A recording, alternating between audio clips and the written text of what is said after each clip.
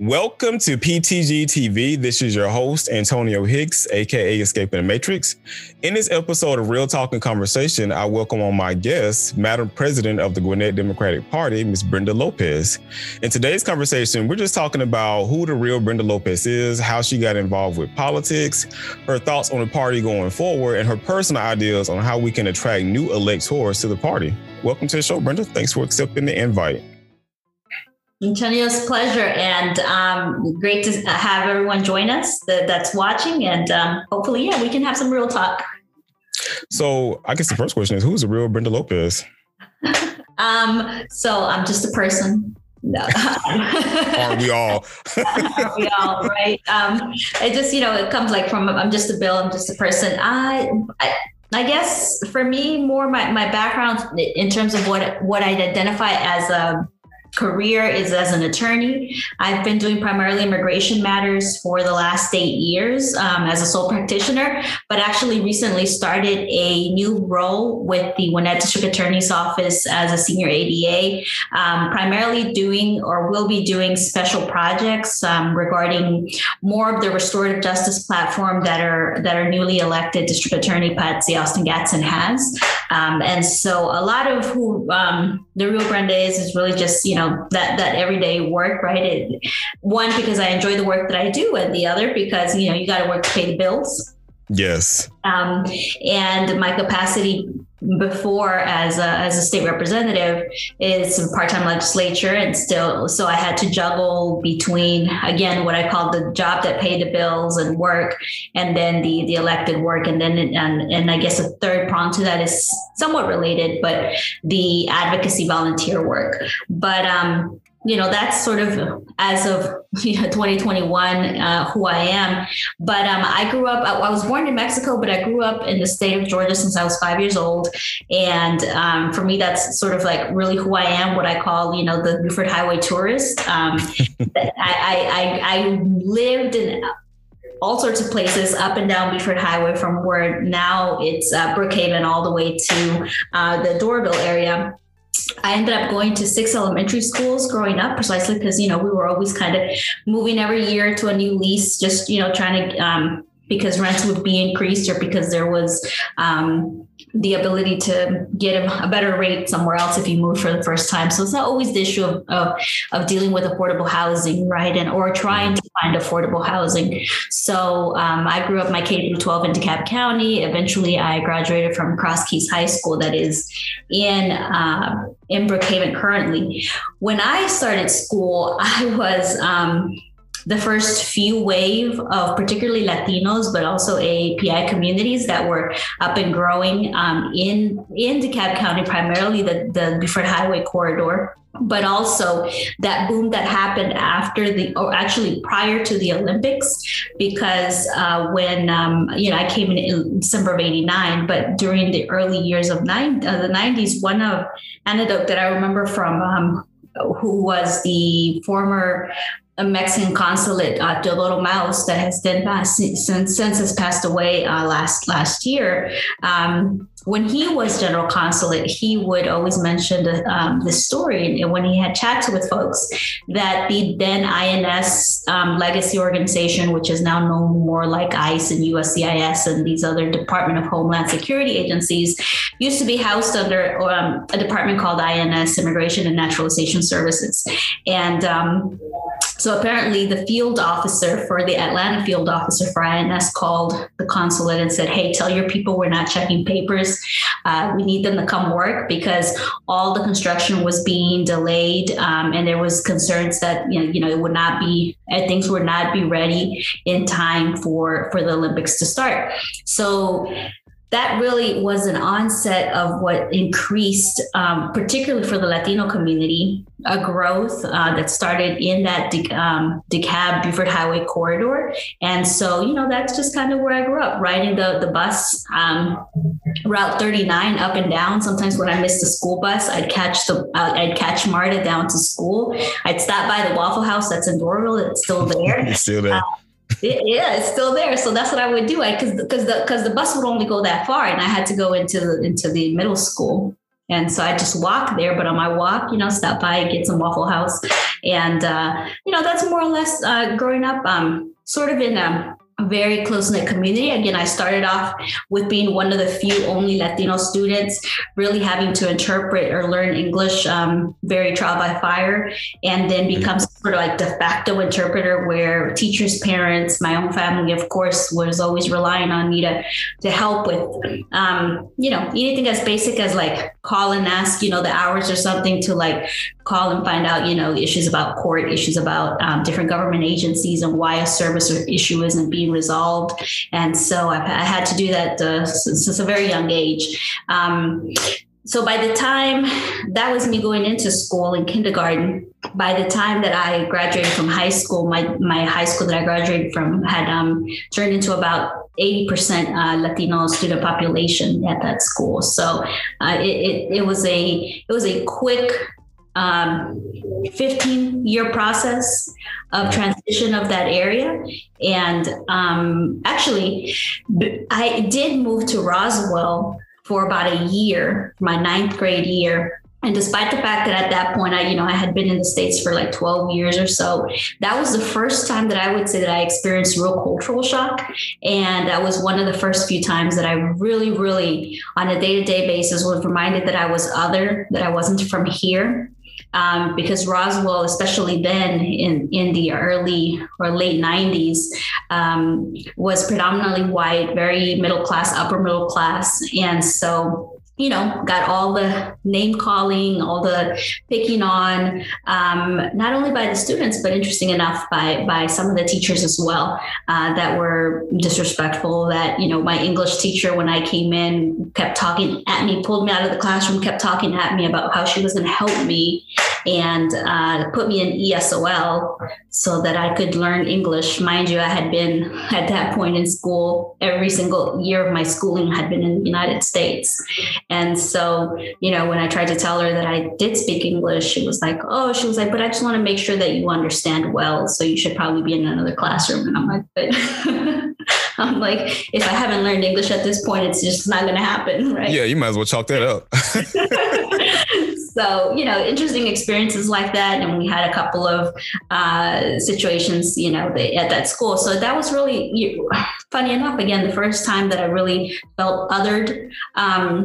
And that I realized, again, that regardless of whatever my own being raised here and whatever acculturation I have had, that I nonetheless was always going to be seen as a foreigner, as basically not from here and not belonging. So we were there. I was only there for my 9th grade year. Fortunately, I say, we moved back to DeKalb County, ended up graduating from Cross Keys. And even though that is also the first time that I realized what disparities were. I mean, real disparities. I mean, we grew up, my family, both of my parents are working class individuals. They have less than elementary school education. I can't say we ever wanted for food or a safe home, but we were still limited financially, right? Or on their working class salaries. But when you're growing up, you don't know what you don't have. Right. And again, I can't say that like I went without food or home, which that wasn't the case, but nonetheless, still very low income. And so, but you don't realize that growing up. But I definitely understood what economic disparities and school inequity was when I came back from that high school experience, despite the fact that I disliked being there. When I came back, I realized that we had trailers. We didn't have these beautiful buildings. We didn't have all of these clubs. We had old books. We didn't have computers in the classrooms. All of these things that I saw at Roswell High School. And, the kids, obviously, we didn't have what those kids had. And so, that was for me, again, a very, very eye-opening. Even at that time, even though I couldn't process what that meant, it still struck me as something's odd, right? Even if I didn't understand what exactly it meant, that there was those economic disparities and what it meant for our education. But I definitely knew that something was not right. So that was, that was that impact that I had. And one of the reasons that I'm both thankful, one, that I got to see that early on in life, and also thankful that I got to go back to Cross Keys, despite all of our shortcomings, and that's considered a bad school and still is. That's also what I started realizing. What does it mean to be a bad school, right? When we had such great students that have done such great things, and that have surpassed a lot of obstacles despite many barriers, both legal, financial, personal, health, but nonetheless, overall considered, a bad school with bad kids. And so, but for me personally, being able to go back meant I was able to go to a high school that was culturally competent, that the teachers were predominantly culturally competent as well, at least far more than they were at Roswell. And that I could feel comfortable, right? That I didn't have to be picked on, at least not because I wasn't from here, right? I mean, we're kids, you're always going to be picked on for some reason, but at least because of that. And so, that was of interest, but still, in Cross Keys, I still had the experience of talking to a school counselor that told me that because I was bilingual, I would make a good secretary, and that I should, I would be a good receptionist somewhere and so, that was also the extent of the expectations for us as young people at that school. So, it's very interesting, the dichotomy that part of me is very thankful that I got to go back to a place that at least I felt more comfortable, but that nonetheless has a lot of shortcomings for the students that were there then, and quite frankly, that are there now. Mm-hmm. And so it's all of these things that kind of always stuck in the back of my mind, right? Just kind of growing up, the experience of just simply going out with my dad to like state parks in the late 90s, early 2000s, when, we hadn't had the same type of population boom that we've had, that we now see, especially these last 5 to 10 years. Mm-hmm. And so, the looks when you're driving or walking around, and sometimes the commentary that when people see you when you're the only person of color that is predominantly around. And to a certain extent, they're in many, especially outside of Metro Atlanta, they're used to a certain extent, even a dichotomy of seeing African Americans, but not when it comes to other communities. And so the nitpicking about being, not Black, and so you must be something else, but you're still not white. Mm. So, just all of those things growing up, I think, were very impactful in my life. In addition to just simply, I mentioned my father, he raised me since I was 7. And so we have, very, very strong relationship, and, very, very foundational for me about always kind of making sure that I knew what was going on in the world, making sure that I, wasn't naive to the problems that we faced, both as a household and externally, right, to the issues that I was going to confront.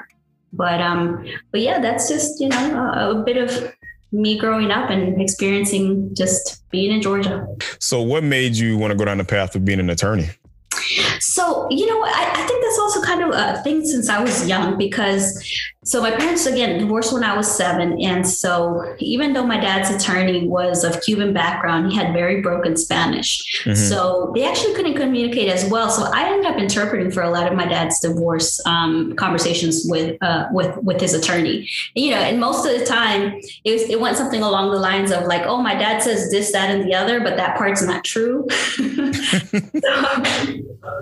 Adding my own narrative to my interpretation. And so funny enough, when we were waiting for a hearing, we were outside, and, the attorney was probably just trying to keep me busy or something, and just started talking to me, asked me what books I read. I told him I read Goosebumps at that point, and he said he read Goosebumps before too. And so I thought that was interesting. Like, when are you going to tell like whatever I was, second grade student or something. But so I asked him what he did too, and tried to explain me his job. And he said, he helped people. And I was like, oh yeah, like I want to help people too. So I'm going to be an attorney. And so that's also part of the issue about exposure, right? For especially young people in low income backgrounds. It's just, you can't be what you don't see and what you don't know. And so that was my first exposure to a quote unquote person in some sort of professional capacity. And so, I was like, okay, I want to help people too. So I'm going to be an attorney. And so as I was growing up, the common question you're always asked, what are you going to do when you grow up? It was real simple for me. I was just like, oh, I'm going to be a lawyer. I had no idea what that meant. I didn't know what you're supposed to do. I sure as hell didn't know you were supposed to go to college, much less law school. I didn't know you were going to get in debt for the rest of your life. Yes. All of these things I didn't know. But when I told people, hey, I'm going to be a lawyer, when they asked me, what are you going to do when you grow up? Everyone seemed to find this answer agreeable, right? Like, oh, that's a good idea. And so I don't know if just circumstantially, it just stuck with me that was my go-to answer. And that's what I always said. Even when I got to high school, still something that I would say, but it was really, again, back in high school with Cross Keys, that just as I had that experience with that counselor, I also am thankful for the French teacher that I had there, because she was real fundamental in my early life. She told me to be a lawyer, what that meant, that I needed to go to college and that I needed to go to law school. And she told me about what those things were. And she also sat down with me and helped me fill out my application and review my personal statement. She told me what FAFSA was, because I sure as heck didn't know what that was. And she helped me fill it out. And so, that's really when I started really understanding what, if anything, it meant to continue going on in your education and how you went about becoming a lawyer. And I started getting a better understanding about, what it meant more than anything, and how you got to become one. And so I think circumstantially, I don't know if it's just, it was an answer that everyone seemed to approve of. So I kept saying it so much that I ended up doing that. And actually, it wasn't until I graduated college, I was going to take 1 year off, which turned into 3 before I applied to 2 before I applied to law school, 3 before I started law school. But it was at that point when I was applying to law school that I actually, for the first time in my life, I was like, really, like, is this really what I want to do? I've always just said that for so long that it just, again, just became kind of almost more of a habit than an actual choice or thought. Right. And that I had always been interested in education access and education opportunities, because of course at that point I had much better understanding about why it matters to continue going on through your education. And one of the things, because I talk to a lot of middle schoolers and high schoolers and now a lot of young adults and college students primarily, that for me, education, most of the time when we tell kids, oh, go to college, particularly kids of low-income background, we always talk about it as an economic incentive, that if you go to college, you're going to get a better job and you're going to get a better pay and you can do better in life. But for me, even then, I understood that college wasn't just an economic benefit. For me, it was the way that I was able to little by little learn how to better defend myself and how to better defend other people, how to better help myself, and then of course then help other people, right? So it gives you a sense of greater resources and greater access. And so because of that, it was the first time that I thought, like, maybe I should do something else. Maybe I'm not going to go to law school. Maybe I should consider, doing a master's, a PhD. And one of the few only things that I considered was potentially doing something in leadership, in education leadership. And, thinking like, again, what do kids need, right? Our kids need to be able to move through that track of higher education and understand it for the two purposes, right? The economic, of course, but then of course the purpose of the intangible aspect of higher education, which is just the ability to have better agency about your life.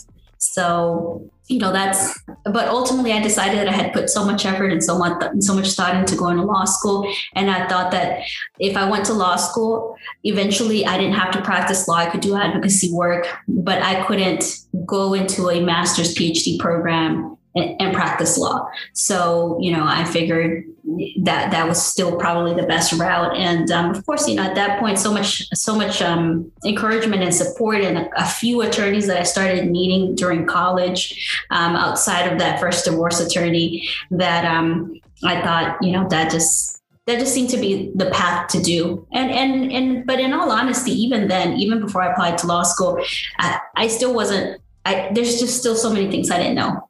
Mm-hmm. I didn't I was supposed to take the bar right at that point and what that was. So every level of education, every level of jobs that I've had has been what I call, basically going in blind and learning things, building the plane as you're flying it, and a lot of trial by fire, making a lot of mistakes along the way, doing, things I shouldn't do, mainly because I didn't know. It didn't dawn on me, even though in hindsight, it seems like so simple, and you should have known that, you should have thought about that, right? But that's honestly the experience usually that you have when you have someone that again doesn't come from a family that can guide you specifically and hold your hand along the way, and you have to figure it out all on your own, and as best as possible with people that help you along the way. So it's very common. I see it a lot in what I call my kids. I don't have children of my own, but the young folks that I spend some time with, in 2021, it's the same recurring theme that I hear in their lives that they've gone through too, because there's just, even though the communities, particularly for Latino and API communities, are much, much larger than when I was a young person. Mm-hmm. They still don't have that background of family resources and family connections. So basically everything that I went through seems like that's exactly the same thing they're going through in 2021. So did you think that you speaking over yourself was an outlet? Like you really thought you wanted to do something else, but you knew just being an attorney will give you that means to be able to survive and pay bills and take you out of the community that you were in as a kid? Well, the thought was more like, should I do something else, right? Mm-hmm. Has the idea of going to law school or being a lawyer just something that was said so often that again, that it wasn't a natural choice, that it was just kind of a certain life circumstance. Right. You spoke it over yourself. Right. But then ultimately by that point, especially post college, I knew more and I understood far more, where ultimately I decided that, going to law school was still probably the better choice for a lot of the reasons that you mentioned. And a lot of, again, some of the things that I mentioned about providing you access and resources and opportunities that aren't just economic gratification, right? The ability that I have the flexibility to switch jobs, do something totally different at any given time, to go into policy work, to do just about anything, really, even if it's not practicing law, has, it's a versatile benefit. And quite frankly, the other thing, which is still true, right? It's sort of attempts at being more credentialed and being and having some sort of equalizing, right? The equalizing that comes with higher education and in postgraduate education. And so I really considered all of those things. But ultimately, I think that just sort of like my personality and the things that I wanted to do, and my interest in, political science and policy work and government affairs. And also my focus has always been more on the global affairs, comparative politics kind of work, international governments, non-governmental organizations, all of those things that, kind of news related items that I would read about and learn about. It's more my wheelhouse, or the things that really get me interested, right? And that I find interesting more so than just exclusively, for example, I've had just done education policy, simply because I love education issues, but I am interested in a whole host of different issues. So it ended up just feeling right. So I was going to get on to another question, but I guess I want to ask you about the most recent stuff over in the Doraville area.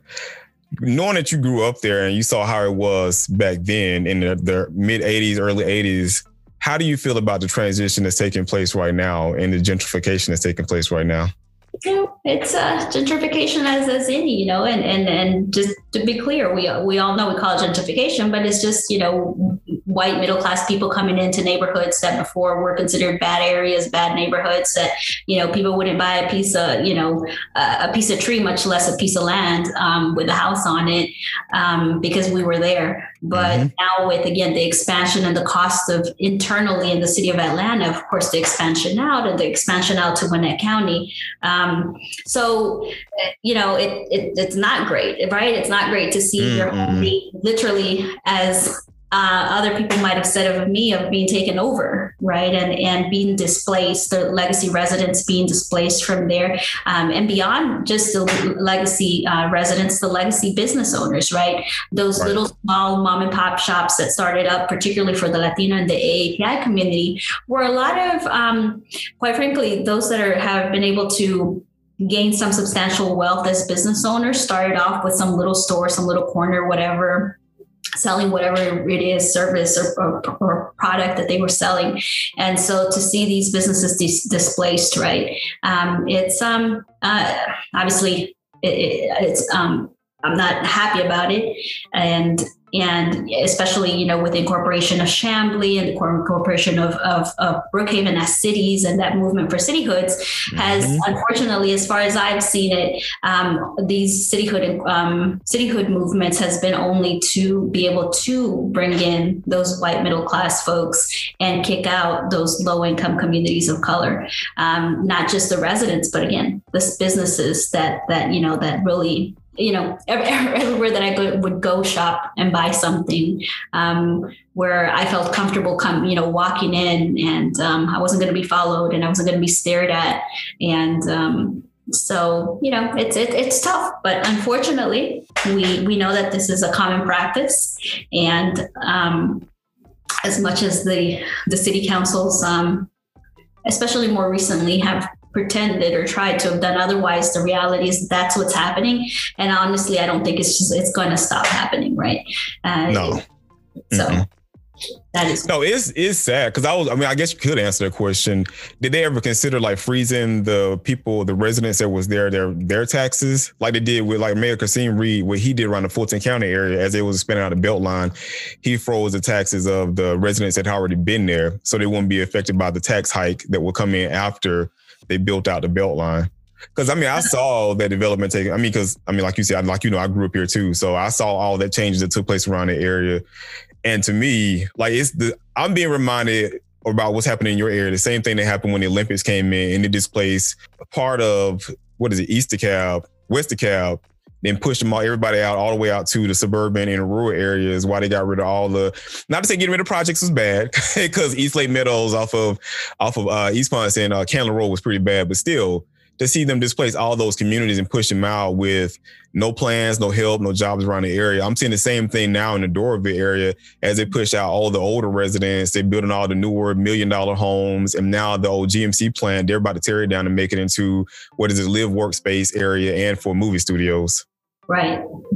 Well, no, none of that. Again, most definitely there was no hike freezes. And if anything, the apartment, because Buford Highway, especially that corridor, has a lot of apartment complexes, again, where I kept going to all these different schools. They, if anything, started doing a lot heavy code enforcement, which then the apartments, made it into like, oh, well, we're going to paint up and brush up and look nicer, at least externally, even though internally, there's a lot of lack of care for the apartments themselves. But nonetheless, because they were doing the pretty makeup on the space, they were jacking up rates. And so a lot of folks were being displaced purposefully to try to get them to get kicked out, just by displacing them based on the rising rates of rental apartments. So, that's just what's been happening all up and down Buford Highway. So, what are your ideas on that going forward? Like, how do we prepare for equal housing? Because that's been a big issue across the country, especially here in the state. Because you're talking about, especially with us pushing for minimum wage being increased to $15 an hour. But even still with that, that's not enough to pay for housing the way it is now with the boom taking place within Georgia, around the Atlanta area, where the median with rent is about $1,000 to $1,100 for almost a studio apartment, which you can't raise it. Well, you can try to raise a family, but you can't raise a family in a studio apartment. No. Yeah, exactly. All those average rates are always for a 1-bedroom or a studio. And again, you're not the most suitable for a family. Right. So, what to do? That's, one of the questions and one of the reasons why I think that municipal elections, right, that are coming up this year are important, because ultimately a lot of the gentrification, particularly with the quote unquote economic development that happens precisely in these with these cityhood movements. And so particularly as it relates to us here, or specifically in Gwinnett, as we're seeing the same thing, right? Rates of everything go up, both values of homes and rental properties, that cities are making that more confounded for the same reasons that it's happening, started happening in Brookhaven and started happening in Doraville and Chamblee. So, who's elected matters. Is that going to fix it all? By no means, you're right. It really is going to continue to take a continual push as a movement for affordable housing, right? Even the term affordable housing, like what is affordable, right? I've been told here by City of Norcross and other places, which tend to try to be as inclusive as possible, and tend to try to help, that they're telling me that these mid to high 200s homes are affordable. I'm like, they're like, oh, look, we built to these like townhouses that are like high 200s and for affordable housing. I'm like, that's not affordable. So, because you're banking off the fact that you're hoping that people have median incomes, if dual incomes of at least 45 to 50,000 a year, right? And of course, with the pandemic going on, all these jobs, even no matter if you're college educated now, all these jobs being displaced, especially my company, they got government money and they had layoffs. Mm-hmm. It's like, who's buying? That's one of the biggest things that's been confusing me. Is like, who the hell is buying all these houses? Right. But they are. You know who? People that are coming outside of the state, because I keep hearing it all the time. They're like, because for people that are coming from large metro areas outside of Georgia, coming and buying a 3-4 bedroom brand new home in high 200s is a steal, because that's like $500,000 where they're from, right? So quite frankly, it's been a lot of transplants that are coming into our state, which is part of the reason why we've seen such a population boom, particularly here in the Metro Atlanta area. So I honestly think that that's who's buying all the houses, as you said. And so it's a tough deal. I think it's something that we need to continue doing as a movement to try to have housing that low income people can afford, right? Mm-hmm. That's the question, because affordable housing, you start looking at whether it's the medium income for the area, medium income for the, and that's not representative of the people that need home housing, which is the people that are working in the areas where they work. Mm-hmm. And that tilts, on the other half of the medium income, on the lower half. And so, that's a continued conversation about, how do we do that? And it has to be an ongoing conversation. And it eventually has to be more of a push of it as a movement to house individuals. And one of the things that I, would hope a greater push, and I think that even from the federal government, this would be important, is to be able to do another push for home ownership, particularly for low income families, right? One of the reasons that now, particularly those that are white and white middle class, that they have the wealth of real estate is precisely because the government literally let them have a home at 2-3 generations back, right? In addition to, of course, all the redlining and issues that were like, not only are we going to give you a home and we're going to basically subsidize you becoming a homeowner, but we're going to make sure that only white people live together. Mm-hmm. So so it was done before. Right? People that can say that they've had a couple, 2 to 4 generations worth of home ownership. If they have, in terms of like as a family generation, it's only because the government subsidized their initial home ownership. And so I really do think that we do need to revert back to a federal policy to ensure home ownership for low income people. Yeah. And they need to do more, I gotta say job training too, because even like in the Loganville area, I'm seeing houses being built over here for like $250,000 and $400,000. And for those listeners that aren't from the Georgia area, Loganville is like 45 minutes outside of the city. Beaufort Highway is probably about 20 minutes, 30. Well, that's 30 minutes. Tops 20. I mean, from Brookhaven, it's only 15-20 minutes. Right. From like Doraville, maybe 25-30 minutes, right? So. Mm-hmm. And I'm telling you right now, Loganville has no high-paying jobs. None. So for us to have $300,000 homes, I'm like, who the hell is buying these houses around this area? Because I'm like, I make good money, but I work in IT. And of course, course, me working in IT, I have to travel an hour to get to my job. And I just found out recently that we do have a Facebook data center around here, but it's a data center. It's in the middle of nowhere. So it's like for servers and stuff. But outside of that, all of the high paying jobs have been moved out into the major metropolitan areas. So it's like, we do need to focus on and try to help out the people that's actually living within that community to at least get them jobs that can pay for those houses, or get them the training to put them in those jobs that can pay for the houses without having to incur any debt like all the rest of us had to incur that I'm probably going to die with when I leave this earth. It's going to be buried with me. Hey, that's my student loans. Coming from a family with my dad was like, if you can't pay it cash, you don't need it kind of style. Mm-hmm.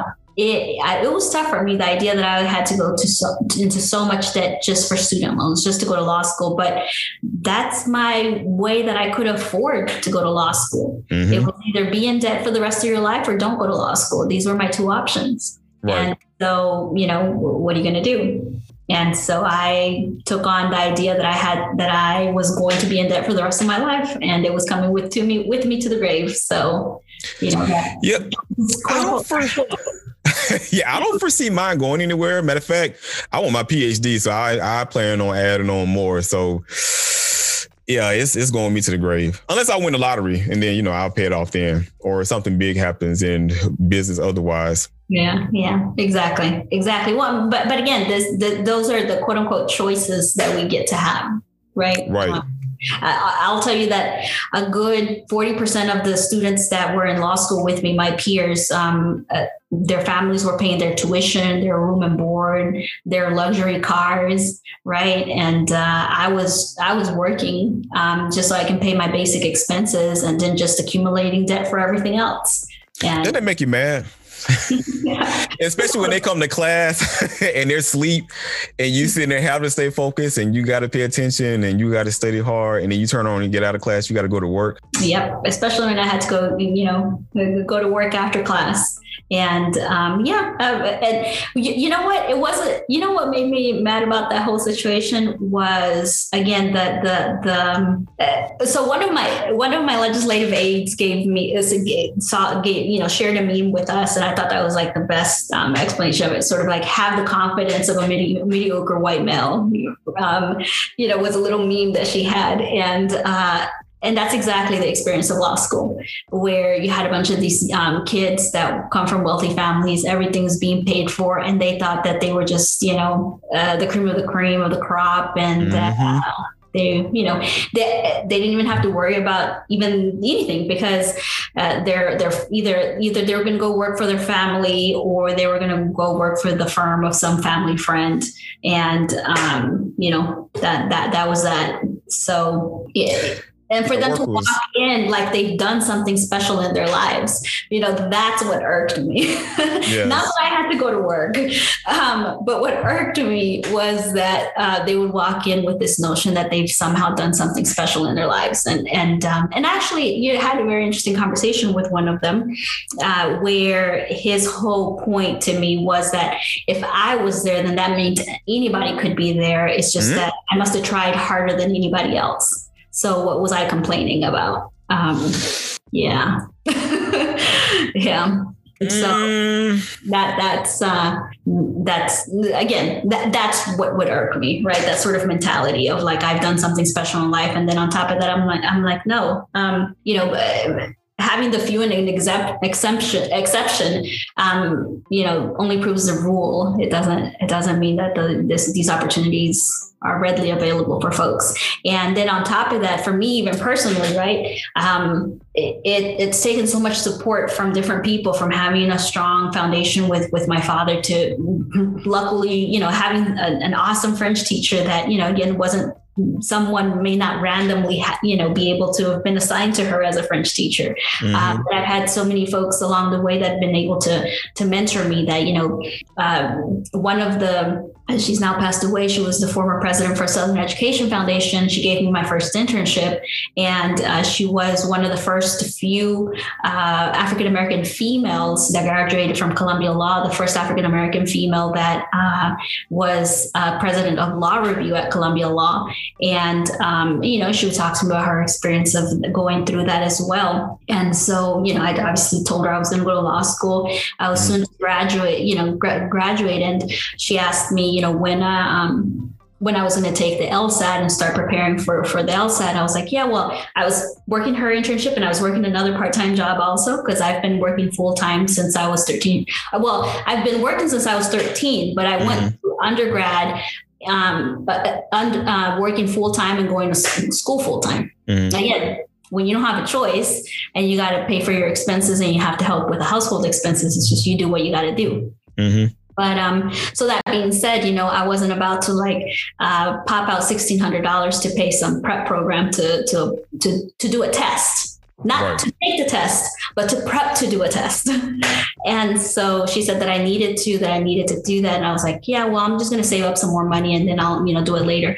So the next day that I walked in, she called me into her office and she said between her and one of her good friends that I got to meet through the program, that they were basically chipped in to cover the cost of the program. And so, if it hasn't been for great opportunities along the way with, incredible people like her, then I wouldn't be standing with where he was standing as well. Right. And he didn't have to luck upon the fortune of meeting good people in his life. Yeah, that's always a benefit, because I had the same experience when I was going through high school. One of my teachers that because I was quiet. I was a real introvert. Like, I wasn't as outgoing as I am right now. And I still consider myself an introvert.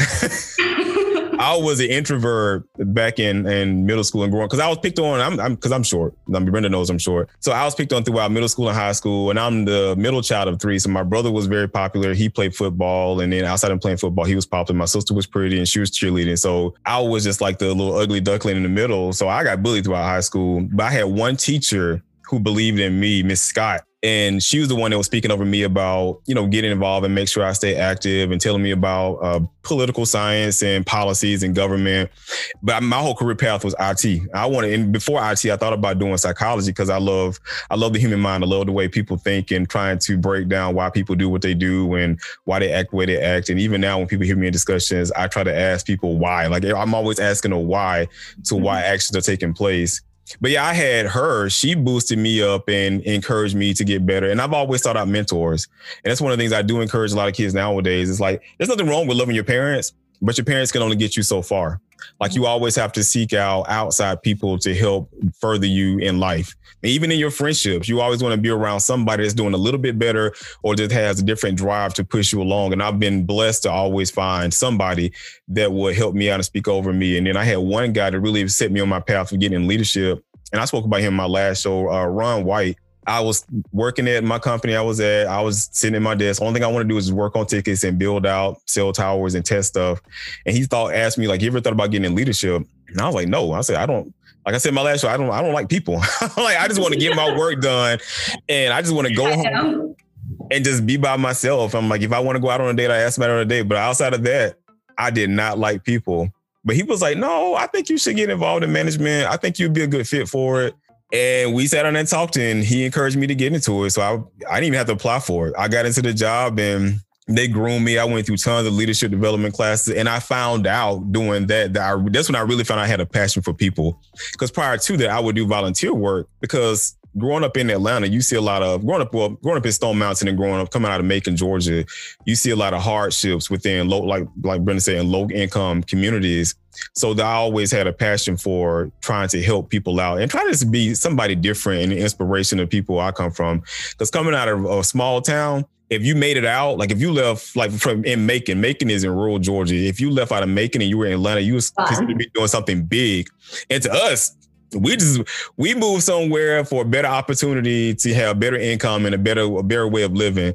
But we weren't doing any better than those people in Macon. But I can say it allowed us to have a better opportunity to meet people that were doing better than those down there. So I think, like in my last show, I was like, you have to be a responsibility to go back and pull some of those people up to be an example to them and show them that you don't have to be stuck in those small areas or in those small places where gentrification is taking place and people being pushed out, that there is an outlet out. So no, yeah, it is always good to have somebody there to inspire you and encourage you to do better and actually invest in you in your life. Absolutely. Well, right. But the problem is that we need all that, right? All that situations to get you through those access and opportunities that you don't otherwise have. And so, that makes a world of a difference. So that's why I tell folks, it wasn't that Brenda was any smarter or any better than a lot of my peers that were actually. And it just so happened that, maybe some amount of preparation, opportunity being operation and or luck being operation, preparation and opportunity, right? Mm-hmm. So, I've heard that too plenty of times. Oh, you're so lucky. I'm like, yeah, because it's called work. Right. And I don't know some other magic formula other than that.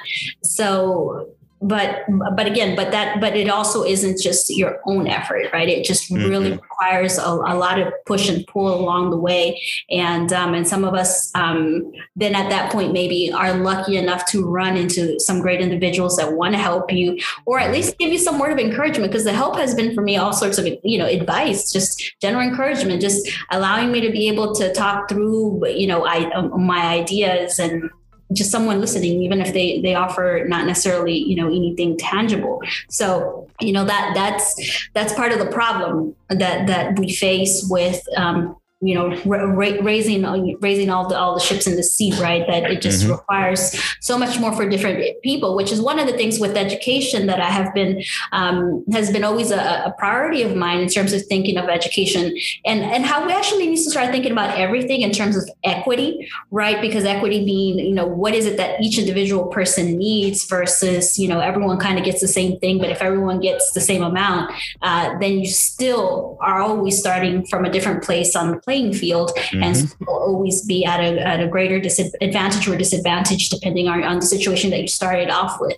But the idea with equity is that you cover and you make up for what an individual person needs, whether it's at the training level, like you said, whether it's at the education level.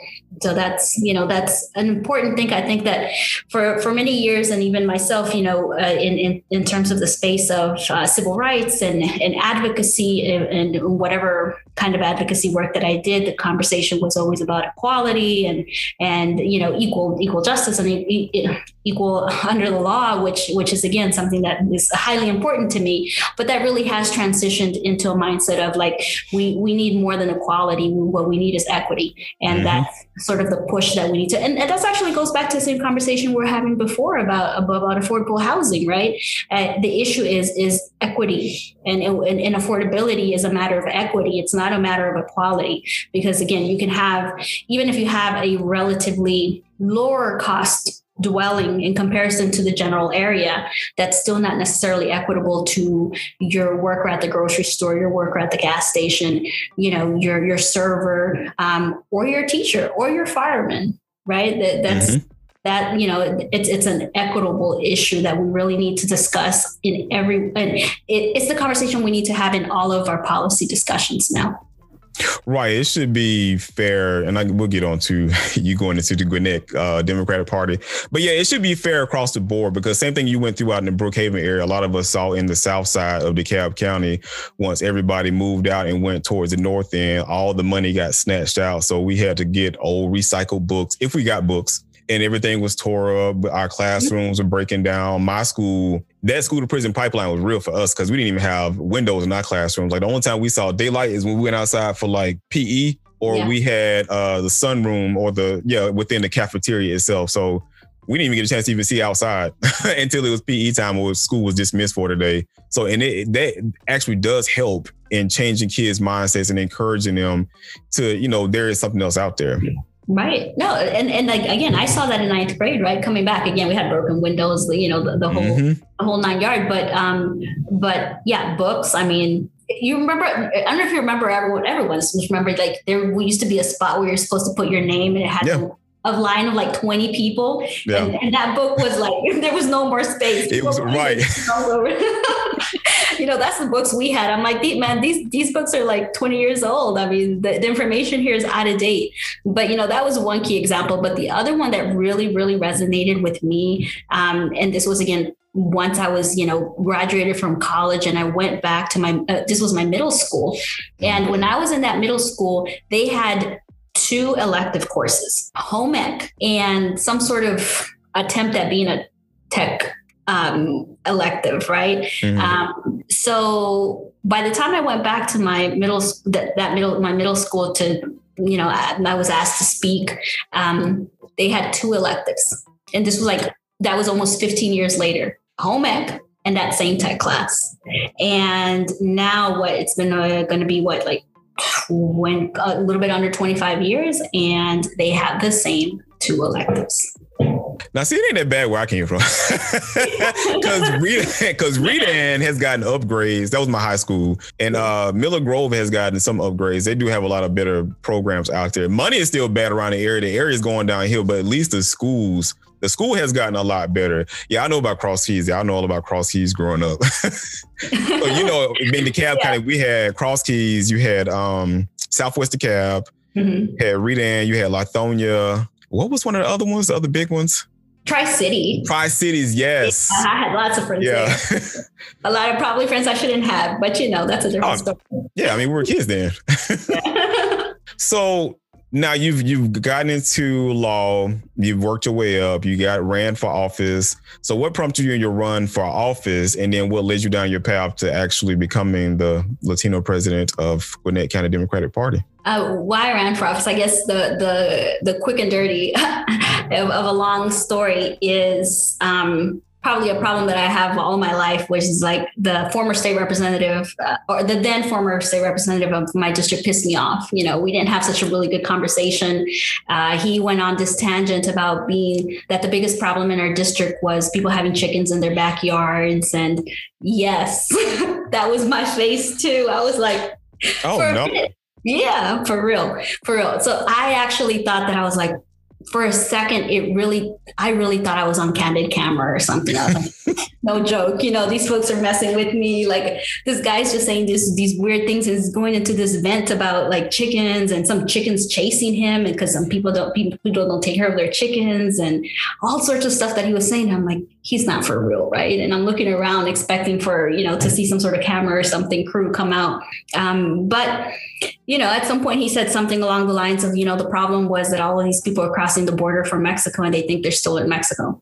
So when he said that, I was like, oh no, he means what he says. And, and I think this is a good connection to what you were going to ask me. So the second question was, this was a person that had been the rep for going on 12 years at that point. He finished up his term and had always ran and had a D for Democrat after his name. So, that is also why I know that, I chair the Gwinnett Democrats and I think generally we have a good policy positions and generally, we can run good candidates. But I also understand that we really have to know who our electeds are, regardless of party affiliation. And that's still something very critical that we always have to look at. So that being said, that's what he said. So I was a bit pissed off. And I think I finished something along the lines. I told him that in my then 10 years of living in Gwinnett County, I didn't know anybody personally that owned chickens. But the only person that I did happen to know that owned chickens was a white woman, and she lived in Decatur because she was a former coworker of mine, and she used to sell us her, the eggs. Mm-hmm. And so he said something along the lines of I must be as bad as those people. And so I told him, depending on who you ask, I sometimes am. And I told him, I guess there was nothing else that we needed to meet about. And when I walked out of there, that's when I told myself I had to run for office. And again, it was more of a situation where I felt compelled that I had to, rather than necessarily wanting to, because at that point I was really considering whether I should or shouldn't. I had, more or less started my practice. It was going well. It wasn't within my timeline of what I expected to do in life, but circumstances are what they are. Always, again, I think it's a common theme in my life that things are done simply because life circumstances push you that way, and there's a need, right? Or or some sort of sense of obligation. And so that's how I ended up personally deciding to run for office, and ran and got elected for those 2 terms, then ran for this last election cycle for the 7th Congressional District. I didn't come out of my primary. And then at some point towards the end of last year, decided to start chairing the Gwinnett Democrats. And one of the main reasons I ultimately decided to do so was part of what we're discussing, and what we have been discussing, the need of all institutions, right, including the Democratic Party, to actually engage those people that we tend to be more supportive of in our policies, at least in our platforms, if not our speeches. But that sometimes we also don't do a good enough job at engaging what we call in this business low propensity voters, right, or infrequent voters, potential first-time voters. And we have a lot of those in Gwinnett, and we have a lot of those that are not part of what is traditionally considered the Democratic base, and that are being excluded both from the conversation, and they're being excluded also from policy decisions, and they're being excluded from being candidates, and not excluded in the sense of like outright not being allowed, but if you don't engage people and if you don't welcome people, that in essence is the same as excluding them. So I thought that, there's a need for us, despite the many wins and good wins that we've had, especially these last 2 election cycles here in our county, there is a need for greater reception to particularly the very, very diverse nature of our county. And diverse by all means, because like you're saying, right, you're in Loganville, I'm here down here in Norcross. Between Norcross and Loganville, all sorts of things happen, from some levels to cows to the best of any type of food you want in the world. So, Gwinnett has such a richness beyond just, the racial, ethnic, the diversity that we tend to think about, and a lot of needs, especially across financial and wealth levels within our county as well. So, that's ultimately, I think, why I thought that, it's important to kind of continue that work through the Gwinnett Democrats. Yeah, because I'm a big proponent of, I don't care if you're from here or not. If you're doing the work that's most Americans will be doing, you should be getting paid what an American should be getting paid, which is why I think I'm glad we have the change in diversity we have right now, because, as well as I do, coming in Gwinnett County at a young age, Gwinnett County didn't look the way it looked when we were growing up. No, at all. Especially Loganville. Loganville. Yes. Whew, Loganville. Listen, there's sometimes when I'm driving through and I have to drive through these northern parts of Gwinnett, I'm like, I'm not sure that this is the same as the Gwinnett that I know. But it is, because that's the whole point of what we're saying about the diversity. But yeah, I remember still when I lived in Brookhaven, right? And that's when they were opening up Gwinnett Place Mall, which now just got bought out by the county. Finally, the process has gone through, and they're going to, redevelop, which ultimately will be a regentrifying of that area, and it's going to affect the AAPI community that's there and the businesses, particularly those of Korean and Vietnamese background. But, same story, different place, new time, but same story. But that being said, when it was the happening place, I kid you not, it was a day trip. Like for us, for me to think that we were going to go to Gwinnett Place Mall was like, it was a day trip. Like, we're going to go visit the whole day. We're going to drive way out there. Right. So, it's gone from that to where we are now. Yeah, and I'm glad it did bother. I'm hoping they can come in and do some change, because it's the same with Stonecrest now, because Stonecrest has some new ownerships from some venture capitalists down in Florida. And I'm hoping they come in and do how it was done before, when we had the Starbucks and the anchor stores, and it was a good place until all the money left and everything went downhill. And I'm hoping the same thing for Gwinnett Place Mall, because I remember Gwinnett Place Mall was nice before the Mall of Georgia, and all the money went up north and it got pulled out from the Gwinnett County, the Duluth area, which is, like you said, the Koreans and Hispanic community and just the entire Asian community. So I'm hoping that with them buying it out, it will I'm sure it will present new change and opportunities for everybody and make it a lot better.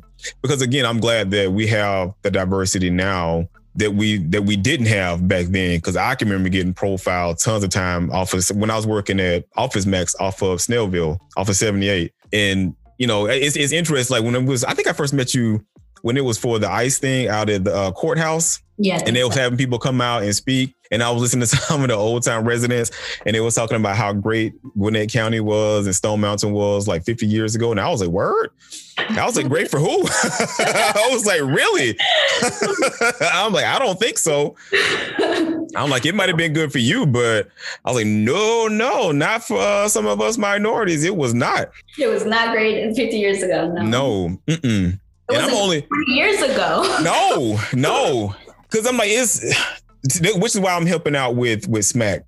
And so SMAC is Stone Mountain Action Coalition. And I found out what they were doing out of the Stone Mountain area to try to have the Confederate stuff removed. I'm like, I'm all in it. Because I'm like, I grew up around the corner off of Rockbridge Road and off of Redan Road and in Harrison. So I'm like, no, I'm going to be here, full force to help y'all out and get this stuff changed, because it should have been changed a long time ago. So that being said, so we're talking about disproportionate communities and those like the voters, the non-traditional voters, which house some of those areas and Gwinnett County. What do you think the plans are now going forward after 2020? Because we saw a huge change in voters in 2020 to entice those people to come back to the party and have belief in the actual Democratic Party again. Well, again, so for me, it's like you got to start off with the municipals, right? And get people, if you get people interested, invested in voting in their municipals, you don't got to worry about them in the midterms. They're going to go out and vote. But of course, the area geographically of what is part of incorporated cities versus our county, we're still about 60-ish%, a little bit over 60% unincorporated in terms of our county. But but it matters, right? It matters to start at a level, at a universe that's manageable. And then, again, the idea is to continue pushing for good candidates, right? And better candidates, right? There's a difference in that. And I think that each time that we run a new election cycle, that's the two things we should be considering. Should we considering, getting good candidates and also getting better candidates? And that changes what that means every election cycle. And, and I'm a proponent of also not having any individual, kind of stagnate in different positions for, overly amounts of time, because I do think that, there's always those changes in perspective and societal philosophies. There's also generational changes. There's technology changes, right? Even when I stepped into the legislature in 2016, I remember that first legislative session that there was a bill about what to do with some of the autonomous vehicles and such. And one of the legislators stood up for an inquiry to kind of be funny, but it wasn't funny at this. It wasn't as funny for me. Like, I understood why it was funny, but it wasn't. Where he stands up and he has a flip phone. Mm-hmm. And he opens his flip phone and he says, "Oh, I don't want my cell phone driving my car." And I'm like, oh my God. And when you had, half the legislators that literally do not or are unwilling to utilize email. Right. And so when you have these sort of individuals that are elected, that doesn't breed for the best innovative policy that you can have. And so, again, that's why the work that each election cycle always brings, and that's why everyone, tends to always say that some election cycle is the most, meaningful, important, or existential threat to the world of an election, because it's true, because every election should be the next step to continue improving. And so each election cycle should be important. And each election cycle, we should keep looking for good candidates. And most importantly, we need to keep looking for better candidates. And so that's why I really do truly believe that everybody's election cycle is equally important, as valuable, and each one feels so important because different changes that are going on. And of course, again, beyond the municipals, in 2022, it is going to be a very impactful and important election cycle, particularly on the Democratic side, where we're likely all assuming that Stacey Abrams is going to run again for the top ticket, and what that means, especially with the wins that we had just this January of 2021 with both the U.S. senators as statewide positions. And it's going to be a tough primary as well, in all honesty, because plenty of people are hoping, that Abrams is finally going to get us over the top. And those that fought, the statewide positions that come under her ballot or under her name in the ballot, And so, it's going to be a tough primary as well with a lot of candidates running in both party tickets. So, Duncan today said he wasn't going to run for lieutenant governor again, right? So he's like, peace, because he knows it's going to be a wild 2022. And so that's my full expectation, right? That we are going to have another difficult election cycle. We're going to have, of course, a lot of issues and concerns with the access simply to be able to cast your ballot, and whether that, whether you're going to be criminalized for voting, right? Whether you're going to be criminalized for handing somebody some water. And so all of these issues that we've been experiencing with this last legislative session that just passed, and what that's going to mean, redistricting that's going to happen in a special election at the end of November is going to also cause, different concerns of confusion also with voters about where do I vote now? Did my precinct change? Has the lines changed? I'm used to voting for X person for X, 10 plus years, and now I might not be voting for that specific person anymore. So a lot of work that has to be done, voter education that side as well. A lot of work that has to be done to protect voters and to protect voter access. So, that's I think that, what I ask of everyone that's watching us is that we need all hands on deck. And it is going to be a crucial election cycle. It's going to be crucial in terms of the direction that Georgia keeps taking, right? Ultimately, especially because we're talking about our statewide positions and how that fundamentally affects every Georgian, whether you live outside of Metro Atlanta, rural area, whether you live outside of Metro Atlanta, but in a more urban place, like you mentioned, whether it's your city-centered Columbus, city-centered Macon. So yeah, it's time, right? And the time to start getting involved in this work is not in 2022. The time to get started in this work is today, on April 8th, 2021. Right. Because that's what all seats are important now. And if we didn't see that last year, we should have saw that, because you're talking about all of your local seats, all the way up to your federal seats are important, because that pandemic highlighted a lot of vulnerabilities and faults that we've had in place that should have been fixed a long time ago, especially when you're talking about technology, because a lot of kids now had to do school virtually. And a lot of areas don't have access to high-speed internet. And then you look at the cell towers that's in the area. So they was giving out, especially in Gwinnett County, is giving out hotspots. And I'm like, that's cool. You gave them a hotspot, but if your cell tower doesn't support like 4G LTE, then you might as well just be on dial-up. So I'm like, it's really not doing you any good. And so we should have been addressing that issue a long time ago. And they actually did bring it up to Deal some years back.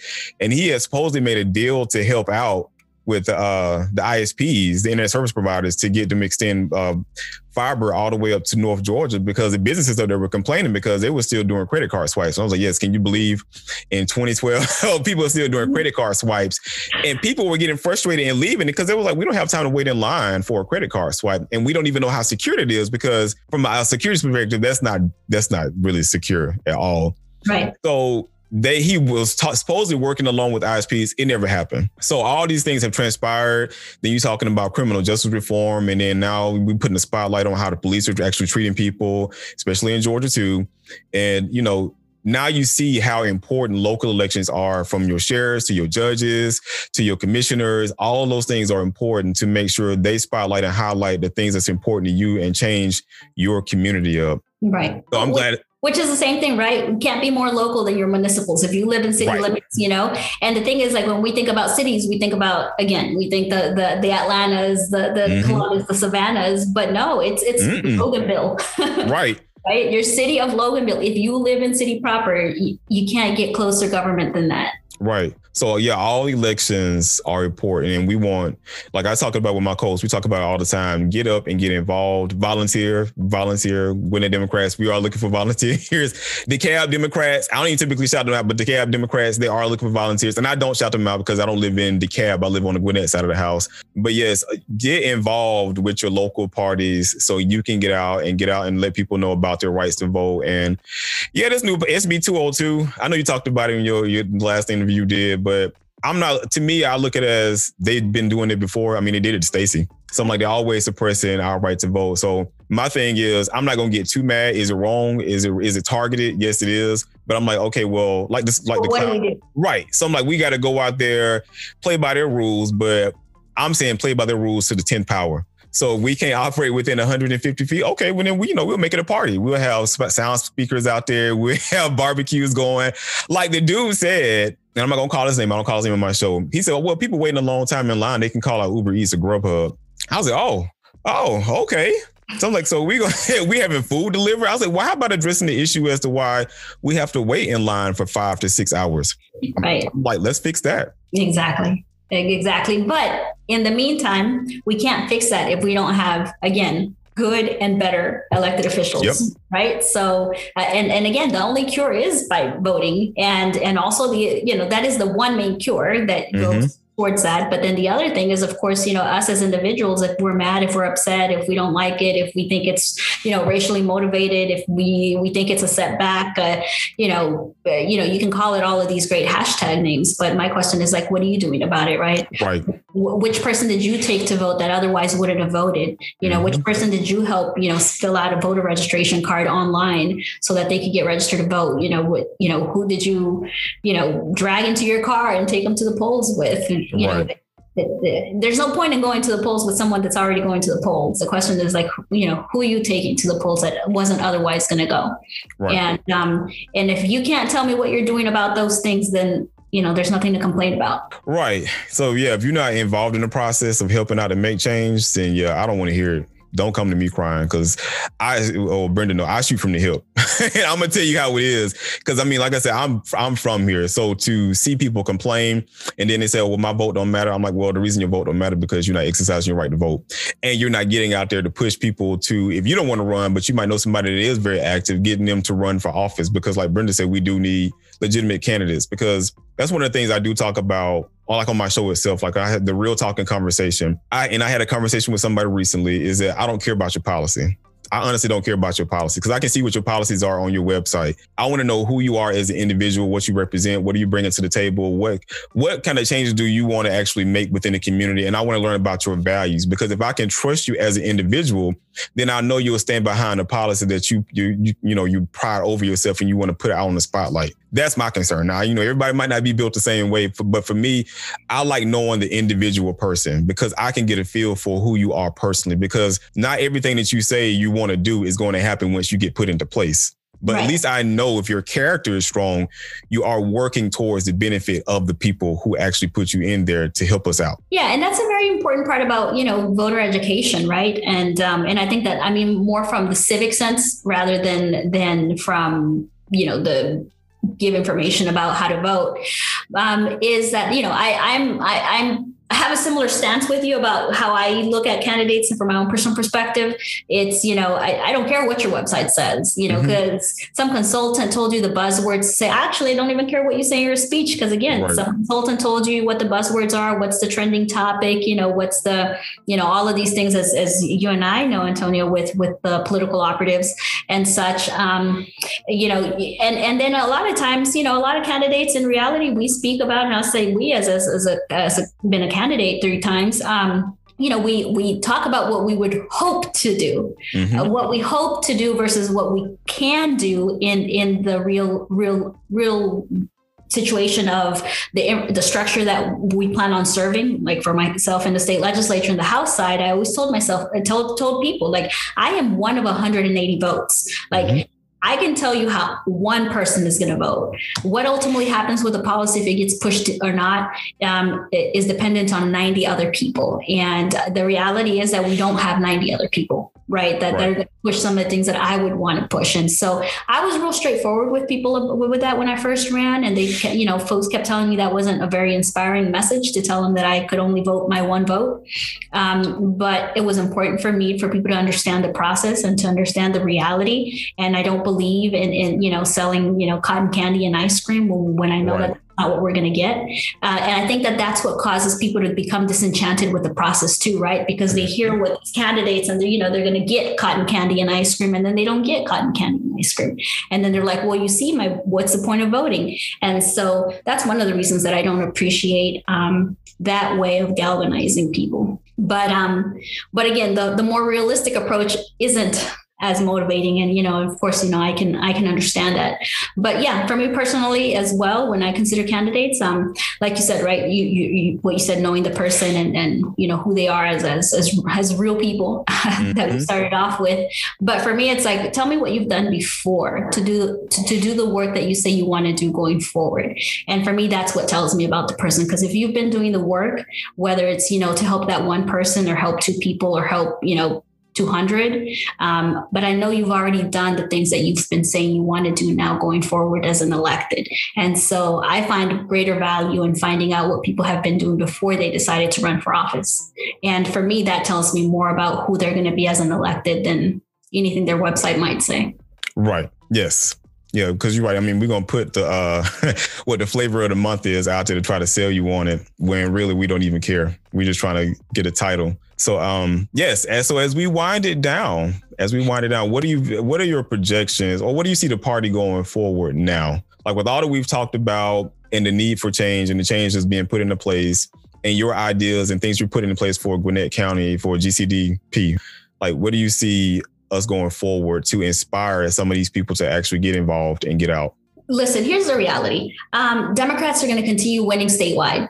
That's not going to change just because of one of the things that we mentioned, right? People are moving into Georgia. Our generations, our young people are getting older, getting of voting age. Those that have are young people now, young professionals are becoming, young adults and not so young anymore adults.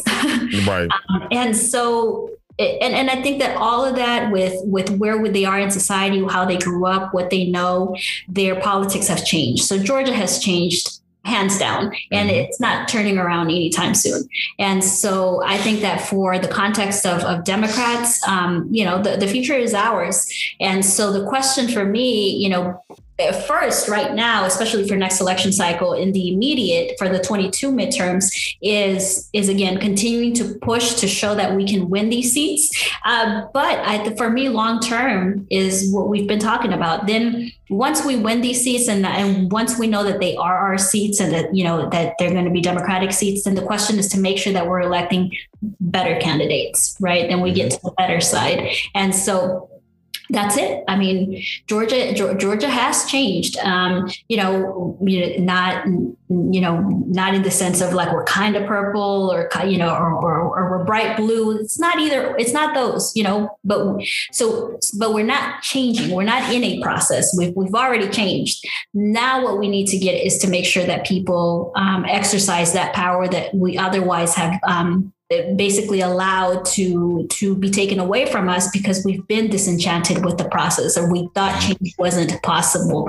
And so that, like you said, we've seen it already. That's not the case. That's not where Georgia is. And that's not who Georgia is anymore. And now it's a matter that we understand that is not who Georgia is anymore. And that we, put in our time, talent, and treasure to be able to push Georgia in that direction quicker.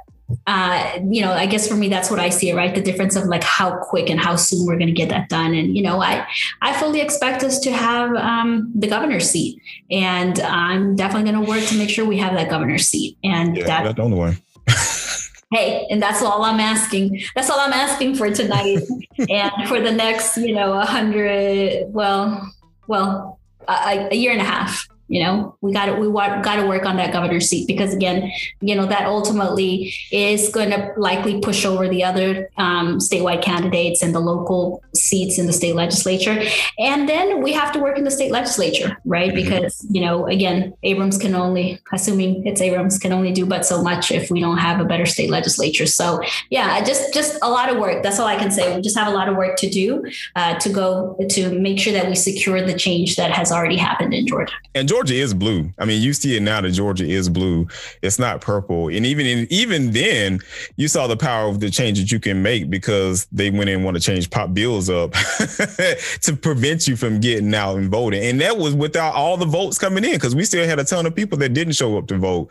So, you have the power to make the change you want within your community. So as a final thought, Miss Brenda, thank you for appearing on the show. If you can bless over us with some words of encouragement before we leave. Words of encouragement.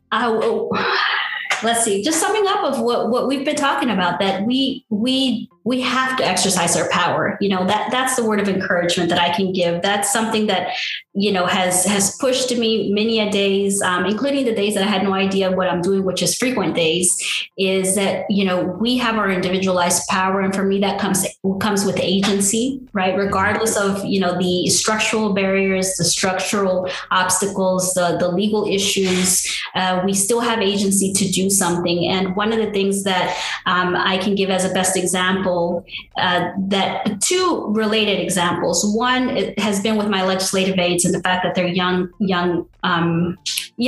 kids, young adults, really college students, is that one of the best things about being elected, or the thing probably that I miss most, is that I had a really large cohort of interns, about 8 per session.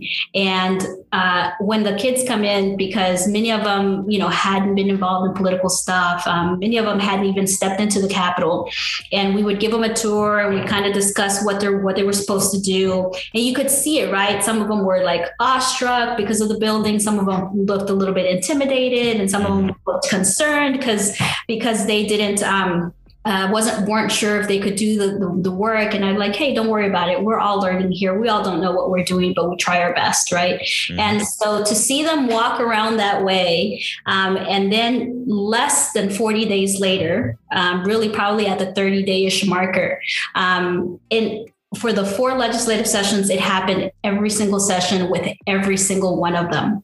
By the time we were towards the end of the legislative session of the 40-day cycle, I would see them walk in like they should have walked in the first day. They walked in like they owned the place, because they do own it. Mm-hmm. They walked in with the confidence to be able to stop any legislator and say, hey, how's this bill going? Hey, how are you going to vote on this bill? Hey, listen, these people came here to talk to you because they have these thoughts about this bill. And they, sat around anywhere they wanted in that Capitol. They, told jokes, had fun, had laughs, had frustrations, were angered. But it was their Capitol. And, that's what I can give in terms of encouragement. We have to take ownership and agency of the power that we have. And we have to know that these government institutions and those that have the privilege to be elected are really accountable to us, and that we should have the confidence to be able to know that we can walk into to our government. So that's the work we got to do. Thank you for that. And for my final thoughts, it's kind of what we're talking about, which is why I like having this conversation, to hear about who people really are and where they come from and what built them upon, to their foundation to get them where they are right now, is never let the moments of your past dictate your future. Embrace the flaws that make up you, because only you know the glue that holds you together, and provided fuel to push you forward. Therefore, you can't make it to your promised destination if there's no fuel to get you there. And you can't say you got there without the need of that fuel. So accept everything that you are built of to truly complete your journey and empower you onto your next frontier. I am Antonio Hicks, aka Escaping the Matrix. This is PTG TV.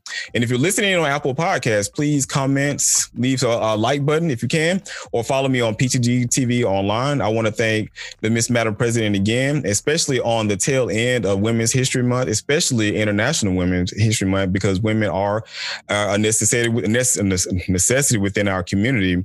And I love seeing the women that's out here making the changes that's needed to be made within our community, because you won't have a man without a woman. Period. You can't have a society if it's not for the backbones and the struggle for the women that help boost us up to push us to be the best that we can be. So thank you all for tuning in. Love you all. Stay safe. And remember to be your authentic you. Peace out.